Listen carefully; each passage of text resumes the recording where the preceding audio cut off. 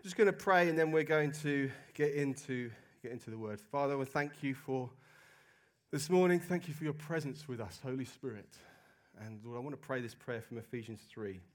Let's put it on the screen, but you can close your eyes if you want to. It says this: "For this reason I bow my knees before the Father, from whom every family in heaven and on earth is named, that according to the riches of his glory he may grant you to be strengthened with power through his Spirit in your inner being, so that Christ may dwell in your hearts through faith, that you, being rooted and grounded in love, may have strength to comprehend with all the saints what is the breadth and length and height and depth, and to know the love of Christ that surpasses knowledge, that you may be filled with all the fullness of God."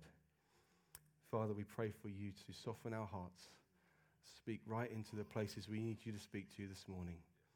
In Jesus' name. Amen. Amen. As I said, we're coming today to the end of this series, Surprised by God. I hope you have enjoyed it. I know I've spoken to a number of people who've really loved it. I've loved it, hearing the different attributes of God, letting him speak for himself. And it's been a great season, I think, coming towards it now, going into Christmas time. I'm sure many of you have got your Christmas trees up now. You've seen our Christmas tree in the foyer downstairs. I'm sure you've got your Christmas music playing at home. And some of you may have started watching Christmas movies. Now, Christmas movies is obviously a very important subject that we must cover. What are the 5 best Christmas movies? And I'm sure we'll have different ones in the room, but in the top 5, there'll be similar ones. I'm just going to educate you. You must have The Muppet Christmas Carol in your top 5. It has to be in there. Elf must be in there. Home Alone 1 and 2 you could have in there as one. I'll give you that. Some of you might like It's a Wonderful Life, or Love Actually, or The Holiday. And then, of course, there is Die Hard, which is the important one, which we all know is the Christmas movie. But some of you, you may have watched the Narnia movies. You might watch The Lion, the Witch, and the Wardrobe around Christmas time. And we know the sort of famous thing in that story to do with Christmas is that it's been winter for 100 years, but it's never Christmas. It's always winter, but never Christmas. And then, halfway through the book or the movie, Father Christmas turns up, and he gives gifts out. And it's this whole thing through the story that Aslan is on the move, that the Savior is coming, and that hope is returning, that spring is coming, and that is what it is when Father Christmas comes. Oh, hope. Hope is coming. Maybe Christmas is coming this time. And I want to tell you a little story about the author of the Narnia stories, C.S. Lewis, who I'm sure you've heard of. He was a bit of a genius. He got a triple third at Oxford University, and then he went on to teach at Oxford University and Cambridge University. Studied English, was author of many books. He was a professor of medieval literature, classic philosophy, and studied ancient mythology. He wasn't a Christian, but he became friends with some Christians. And one in particular was J.R.R. Tolkien, who wrote The Lord of the Rings and The Hobbit. So you've got the creator of Narnia, friends with the creator of Middle-earth. Interesting friendship. And they would speak about the Bible, about Christianity, about Christ. And Lewis could understand how there might be people who would believe in a God, and how maybe even this God might want people to live in a certain way. But what he couldn't get his head around was that the Christian religion wasn't that. Christians insisted on telling a story where this God entered into his creation and even died for his creation, as we've been singing about this morning and celebrating that God would come into his creation. C.S. Lewis couldn't understand that. And Tolkien appealed to him on the basis of the myths that he loved so much. Don't you love the stories where the God would die and rise again? The rags to riches stories. The stories of monsters overcome by heroes. Epic quests. Grand romances. Victory snatched from the jaws of defeat. Aren't these the things that you love? The prince marrying the pauper and living happily ever after. And Lewis was happy to agree, yeah, I love those, but they're not true. They are myths. They are fairy tales. They don't have a grounding in reality. And Tolkien Tolkien wanted him to consider they are not lies. There exists a real fairy tale, a true myth that lies behind all of these stories. So Lewis considered this. As I say, he was a very intelligent man. He considered this. He went through the Bible, looked through the story, and within a month, he was fully convinced and had given his life to Jesus. And then he went on to write many books about the Christian faith, defending it. In the 4 Gospels, the books in the Bible that are the biographies of Jesus, Lewis said that the old myth of the dying God comes down from the heaven of legend to the earth of history. It actually happened. God came through and actually walked, as we've sung this morning, and bled and breathed our air at a particular place, at a particular time. All the other myths, they exist in non-existence. They take place in non-existence, like Star Wars, in a galaxy far, far away. The characters are imaginary. They live and die beyond reality. But the New Testament accounts take place in human history, in our world, under the reign of named rulers such as Pontius Pilate, in named places such as Galilee, which is roughly 3,000 miles away from where we're sitting right now. Our dates are aligned to Jesus' life. Hospitals and schools and universities have been built on the back of his teaching. He's been portrayed in movies and on TV by hundreds of people. He's been the central figure in much of the most famous works of art through history worldwide. Millions of articles, blogs, and books have been written about him. Our ethics and morals have been shaped by his teaching and by his people. He has changed the landscape of humanity. And so Lewis went on to write, as a literary historian, I'm perfectly convinced that whatever the Gospels are, they are not legends. I have read a great deal of legend, and I'm quite clear that they are not the same sort of thing. He had become convinced not just of the existence of a God, but of a God who had revealed himself and had even stepped into his own creation. The artist stepping into his painting.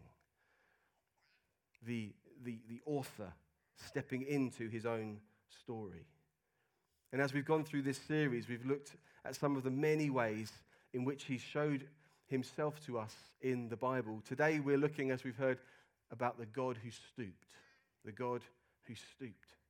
The message is crucial for every single one of us here, whether you are a convinced believer or whether you are somebody who has been dragged along here, not sure why you're here.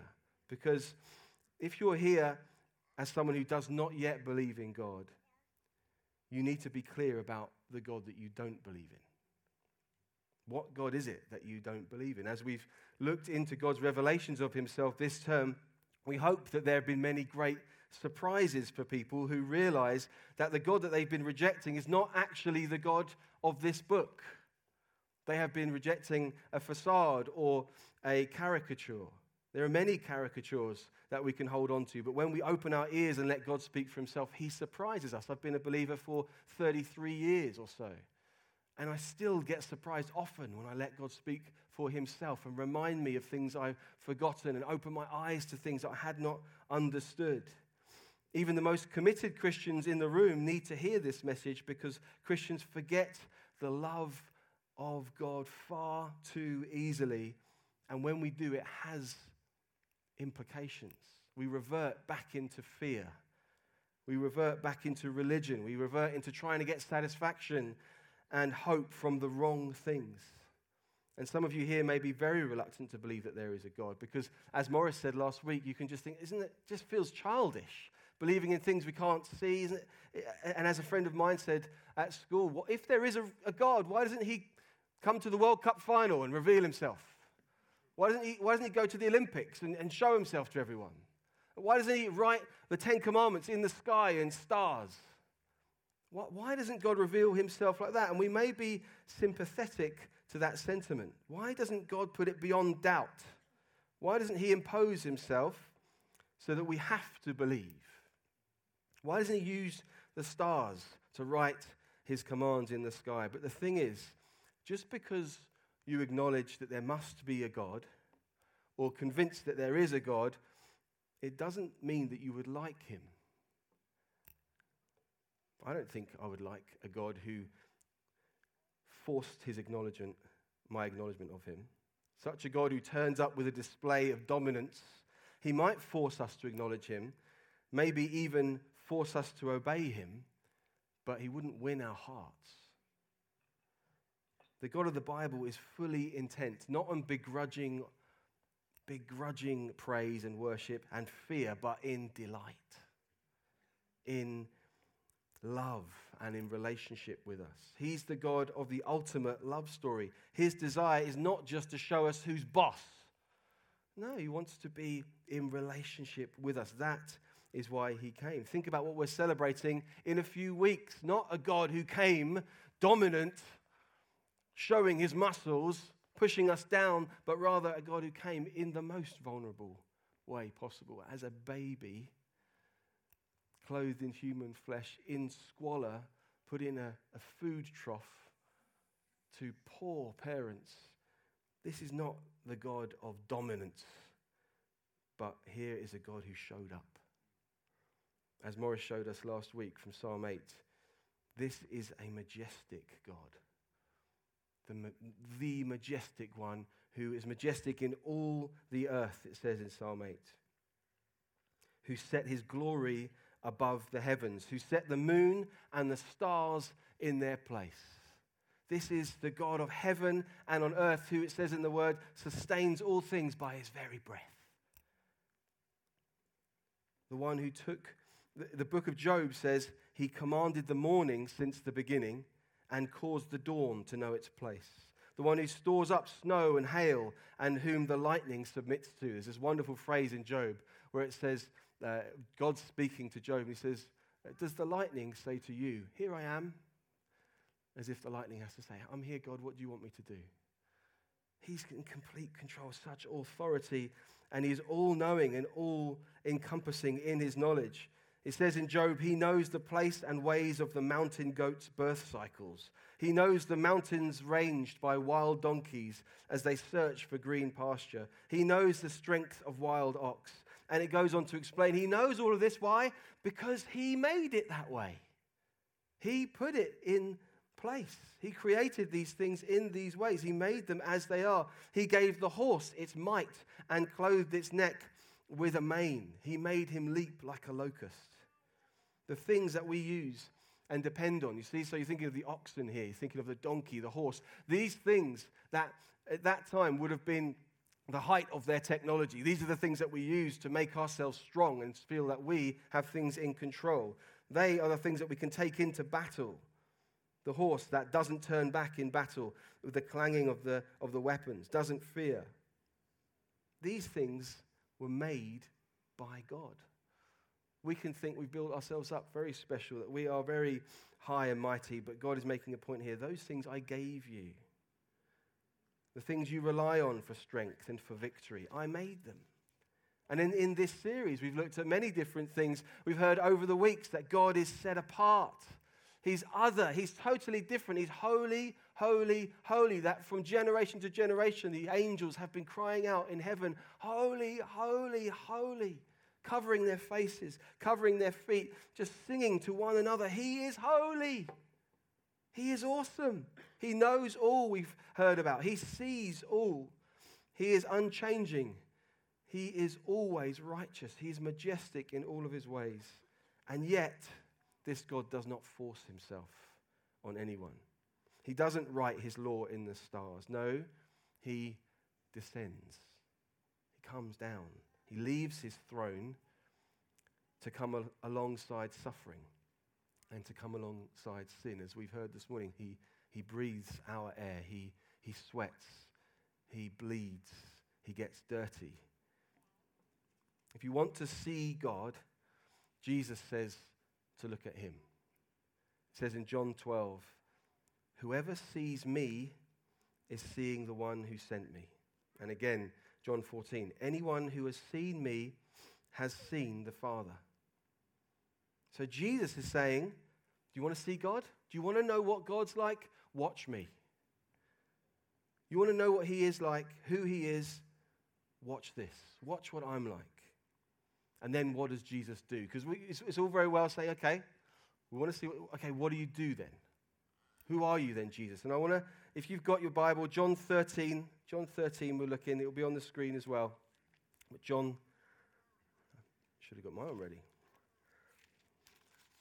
John 13, verse 3. It says this: Jesus knew that the Father had put all things under his power, and that he had come from God and was returning to God.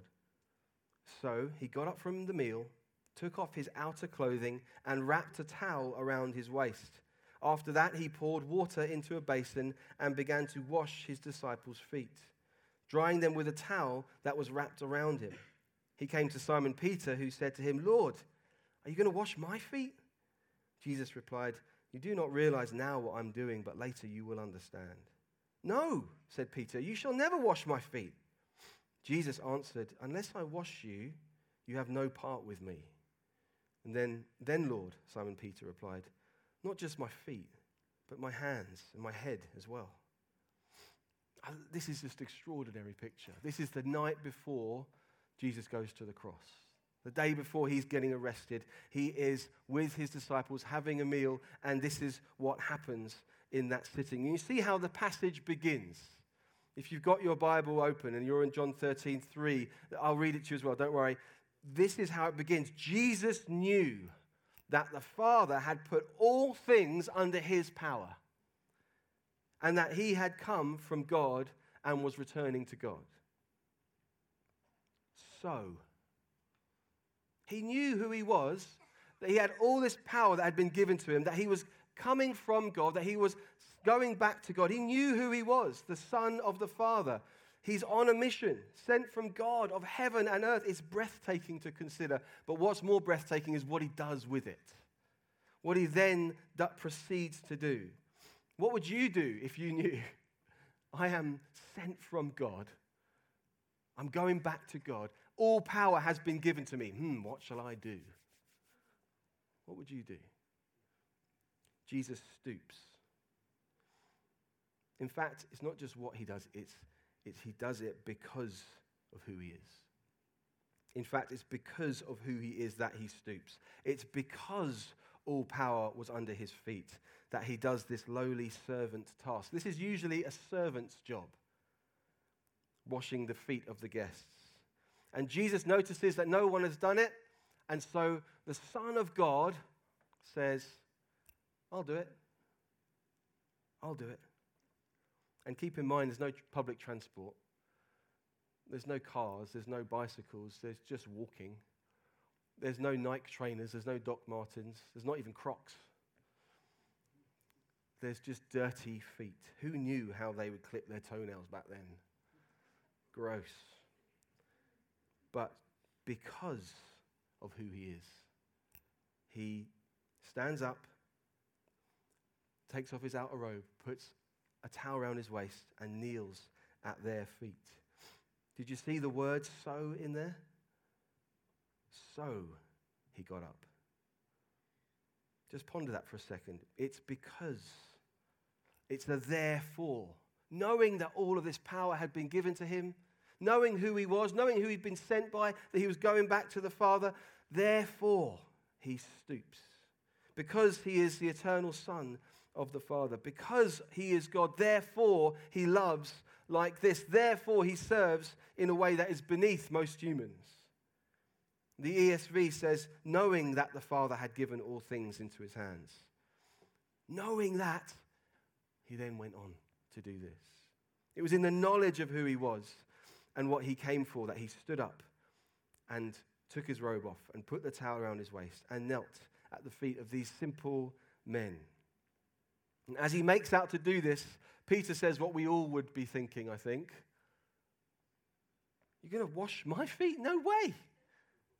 You're not even going to see my feet. Imagine the awkwardness, the embarrassment. I mean, I don't really want anyone touching my feet. I don't like that thought of anyone touching my feet. Do you? I don't want anyone washing my feet for me. Awkward. Embarrassing. And what's more, Jesus has showed Peter over the recent years the power that he has, the authority that he has, the might that he has, so much so that Peter seems to know quite clearly who Jesus is. Peter has seen Jesus heal thousands of people with power literally coming out of him. Peter's seen Jesus feeding 5,000 people with a small amount of food. He's seen him turn water into wine. He's seen him walk on water and call him, come, you can walk, and enable him to walk on water. And what's more, about a week ago, Peter saw Jesus transfigured. He saw light, blinding light emitting from Jesus, and a voice from heaven, the voice of God, saying, "This is my beloved Son, in whom I'm well pleased. Listen to him." Peter knows who this is.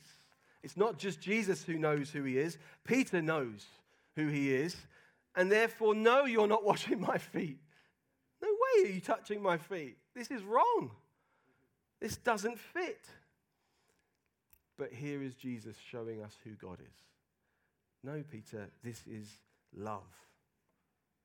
It's a picture. The whole scene is a display of the God who stoops. The Prince of Heaven, the one who had been eternally at the seat of honor in the glory and majesty with the Father and the Holy Spirit. This is a picture of what he's going to the next day.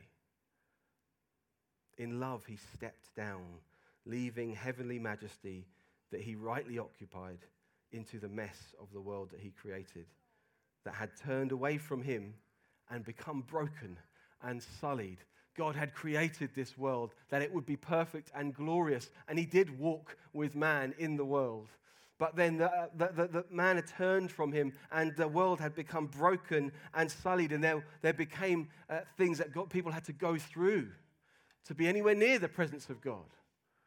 There had to be rituals kept to very, very carefully. And yet Jesus left the heavenly majesty to come into this broken world again. And on that Thursday evening, the day before he goes to be arrested, to go to the cross, Jesus stoops lower than his disciples. He makes himself dirty to wash them clean, knowing that the next day he would descend to the very depths and make himself spiritually filthy. Because the next day he would go to the cross. The next day he would take on the lowest place. The next day he was going to die a criminal's death. This perfect, spotless Lamb of God was going to take on the most humiliating and brutal execution used by the Roman Empire.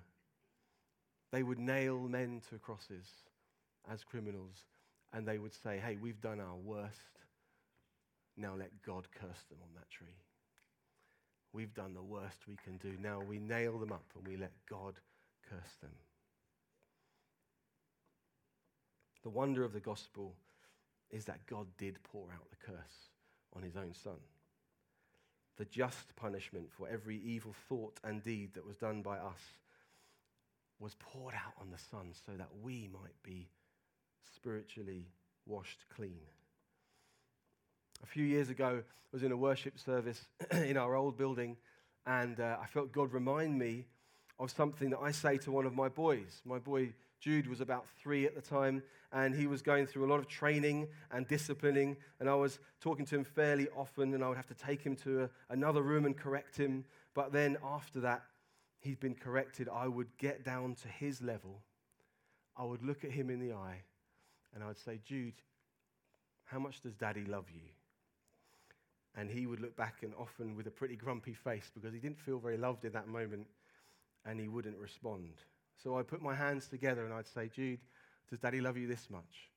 And a little crease of a smile would come across his face, and he would shake his face. I'd say, "Jude, does Daddy love you this much?" And he would say no. And I'd say, "This much?" "No."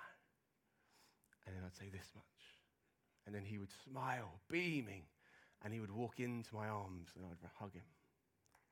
And I felt God said to me during that morning, I love you this much.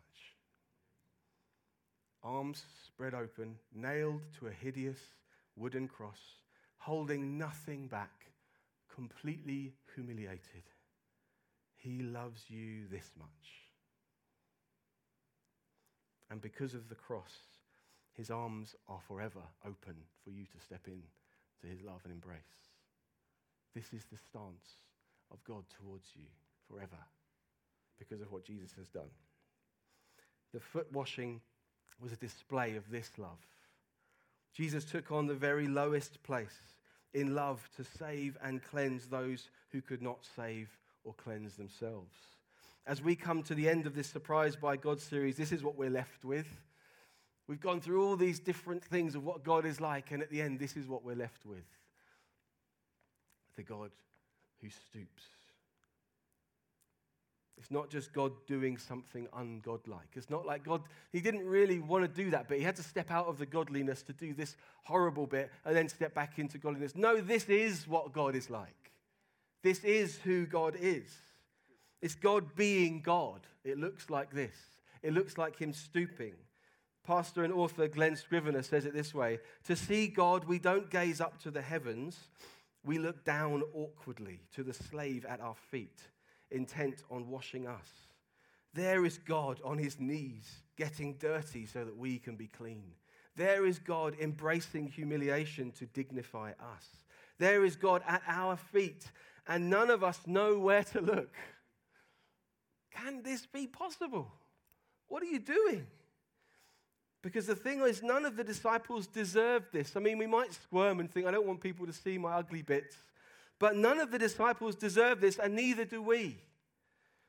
Within 24 hours of this event, every single one of these feet has either walked away, run away, hidden, deserted, even betrayed Jesus. And you know what? Jesus knew that as he knelt and washed their feet. He knew that was going to happen. He was aware of what was going on, what would happen over the next 24 hours, and he still stooped. This is for those of you who say, it's great, this is lovely, this gospel that Jesus would love me this much, but it's not for me because of what I've done. It doesn't count for me, what I've been involved with. What I'm going through right now, this doesn't get to where I need it to get to. What about my lack of faith? What about my hatred? My anger about what's happened to me? My anger towards God? What I did last night? What I did this morning? This isn't for me. And listen to me, he knows you. He knows all of that. That's the point. He stooped for you. He got dirty for you. In fact, that's why he came. Because of that mess. Your mess is why he came. Now, Peter is so helpful for us here. Peter is Peter's like us, right? Peter's like me in the Gospels. Again and again, Jesus is like, Peter, stop it. No, Peter. No, not quite. Stop. Peter. Just constantly, Peter is a source of encouragement for me. Even in this passage, he's the one who is corrected by Jesus. But it's happening all the time. Peter, put your sword away. Peter, stop it. Peter, you're speaking the words of Satan. And then what does Peter do towards the very end? He promises Jesus, I'll never deny you. And Jesus knows, you're going to deny me 3 times before the rooster crows. And 3 times he does deny him and gets ugly, right? He swears, he curses, I didn't know him. Now, 3 days later, as we've sung, Jesus gloriously rises from death, defeating sin. He is the victor. He is who he always says he was. Now, what do you do if you're Peter? What do you do? Some of you know this is what you feel like all the time. I am. He is victorious. He's so glorious. He's so good. And what am I? I'm the one cursing his name. What do? Do you run and hide in a hole of guilt and shame? If anyone feels the most unwanted at that point, the most unloved, the most disqualified, it's got to be Peter, right? But let's look quickly at Mark 16, where the two Marys are on their way to the tomb and discover that he is risen. It says this, "And they were saying to one another, 'Who will roll away the stone for us from the entrance of the tomb?' And looking up, they saw that the stone had been rolled away. It was very large. And entering the tomb, they saw a young man sitting on the right side, dressed with a white robe, and they were alarmed. And he said to them, 'Do not be alarmed. You seek Jesus of Nazareth, who was crucified. He has risen. He's not here. See the place where they laid him. But go, tell his disciples and Peter that he's going before you to Galilee. There you will see him, just as he told you.'" Did you hear it?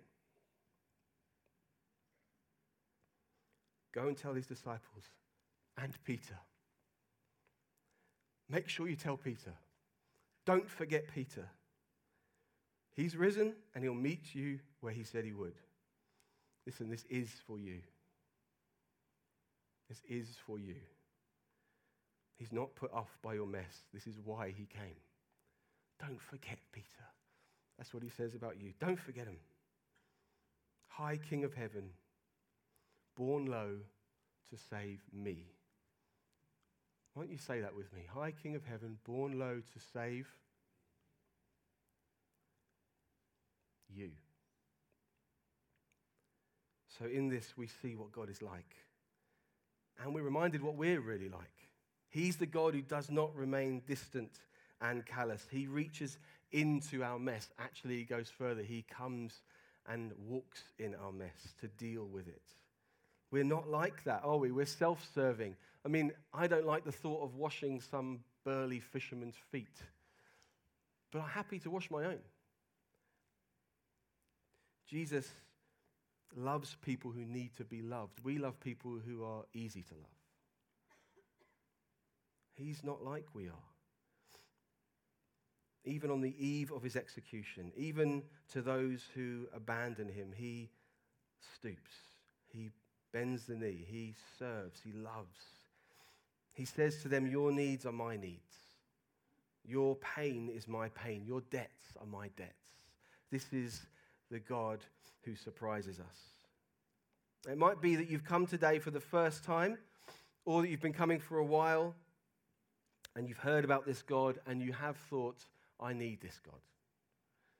I want this God. He's glorious, and he's been revealing himself to me." Now, I spoke to a few people in the recent weeks who have basically been saying that. Over this last month, God has been revealing himself to me. Now, just remember what Peter has heard from Jesus here. Jesus says, "Unless I wash you, you now have no part with me." Jesus came to wash you so that you could have relationship with him. Today is the day for some of you to say, "Okay, enough thinking about it. Enough.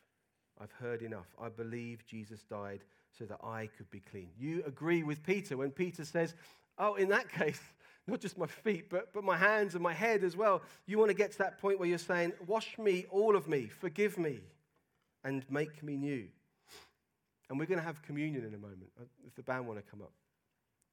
And at communion is a perfect moment for you, if that's you, to take the cup and the wafer and speak to Jesus.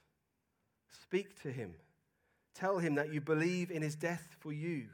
Ask him to forgive you and pledge to put your trust in him. And then please tell someone. Tell me, so that we can encourage you, so that we can be encouraged.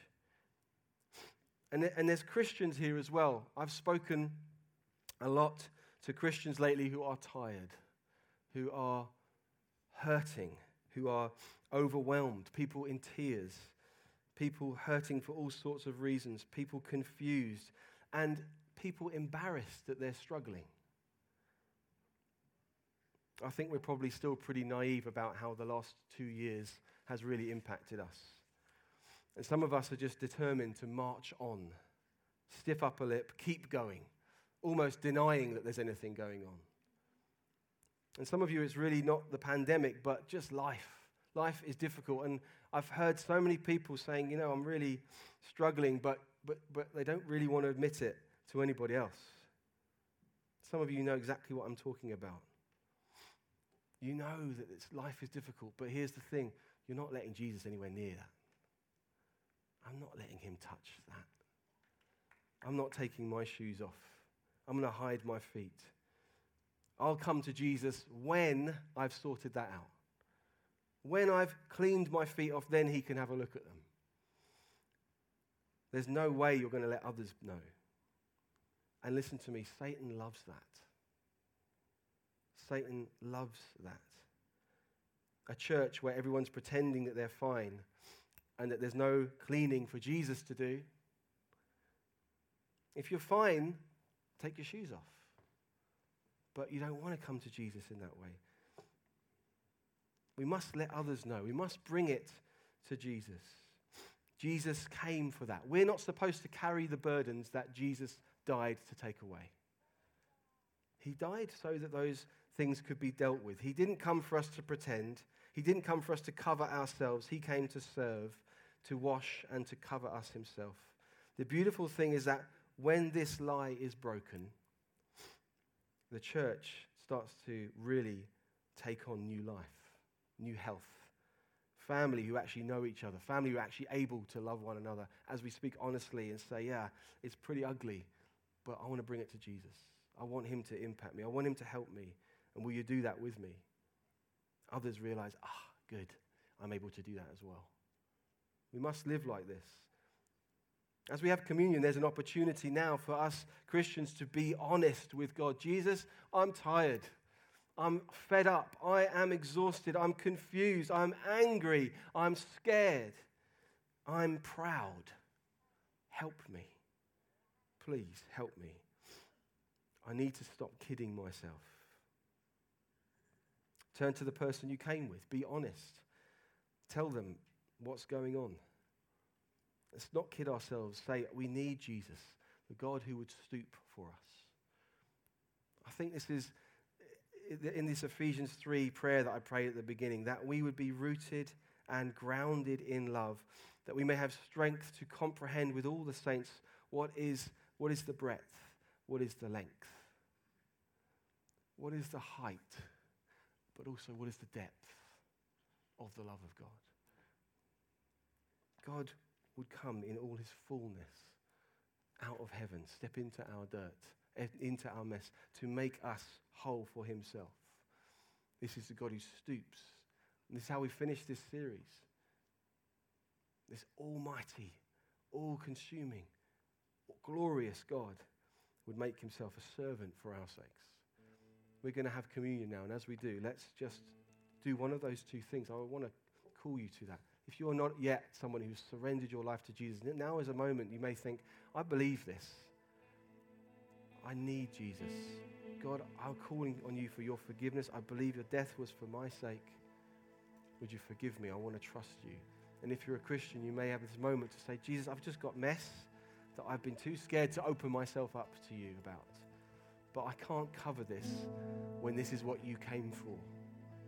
I want to step into life honestly with you, letting you touch the places of me that you need to. Father, I just pray this morning that you would please tenderly meet with people as they say, okay. If you're saying you have to touch me for me to have any part with you, then you must touch me. If you're saying I need to be cleansed, I need to be served by you so that I can know you, then you must cleanse me. You must serve me. You must do what you need to do. I can't say no to you. I must say yes to you. Father, I pray, please, would you help us to respond to this love? As we take this communion, Lord, help us to remember this is the extent that you would willingly go for us. The band's going to play the song that we learned at the beginning that will just so helpfully just bring these truths, stir our hearts, sing them out. It's a good time to do business with God now. Amen.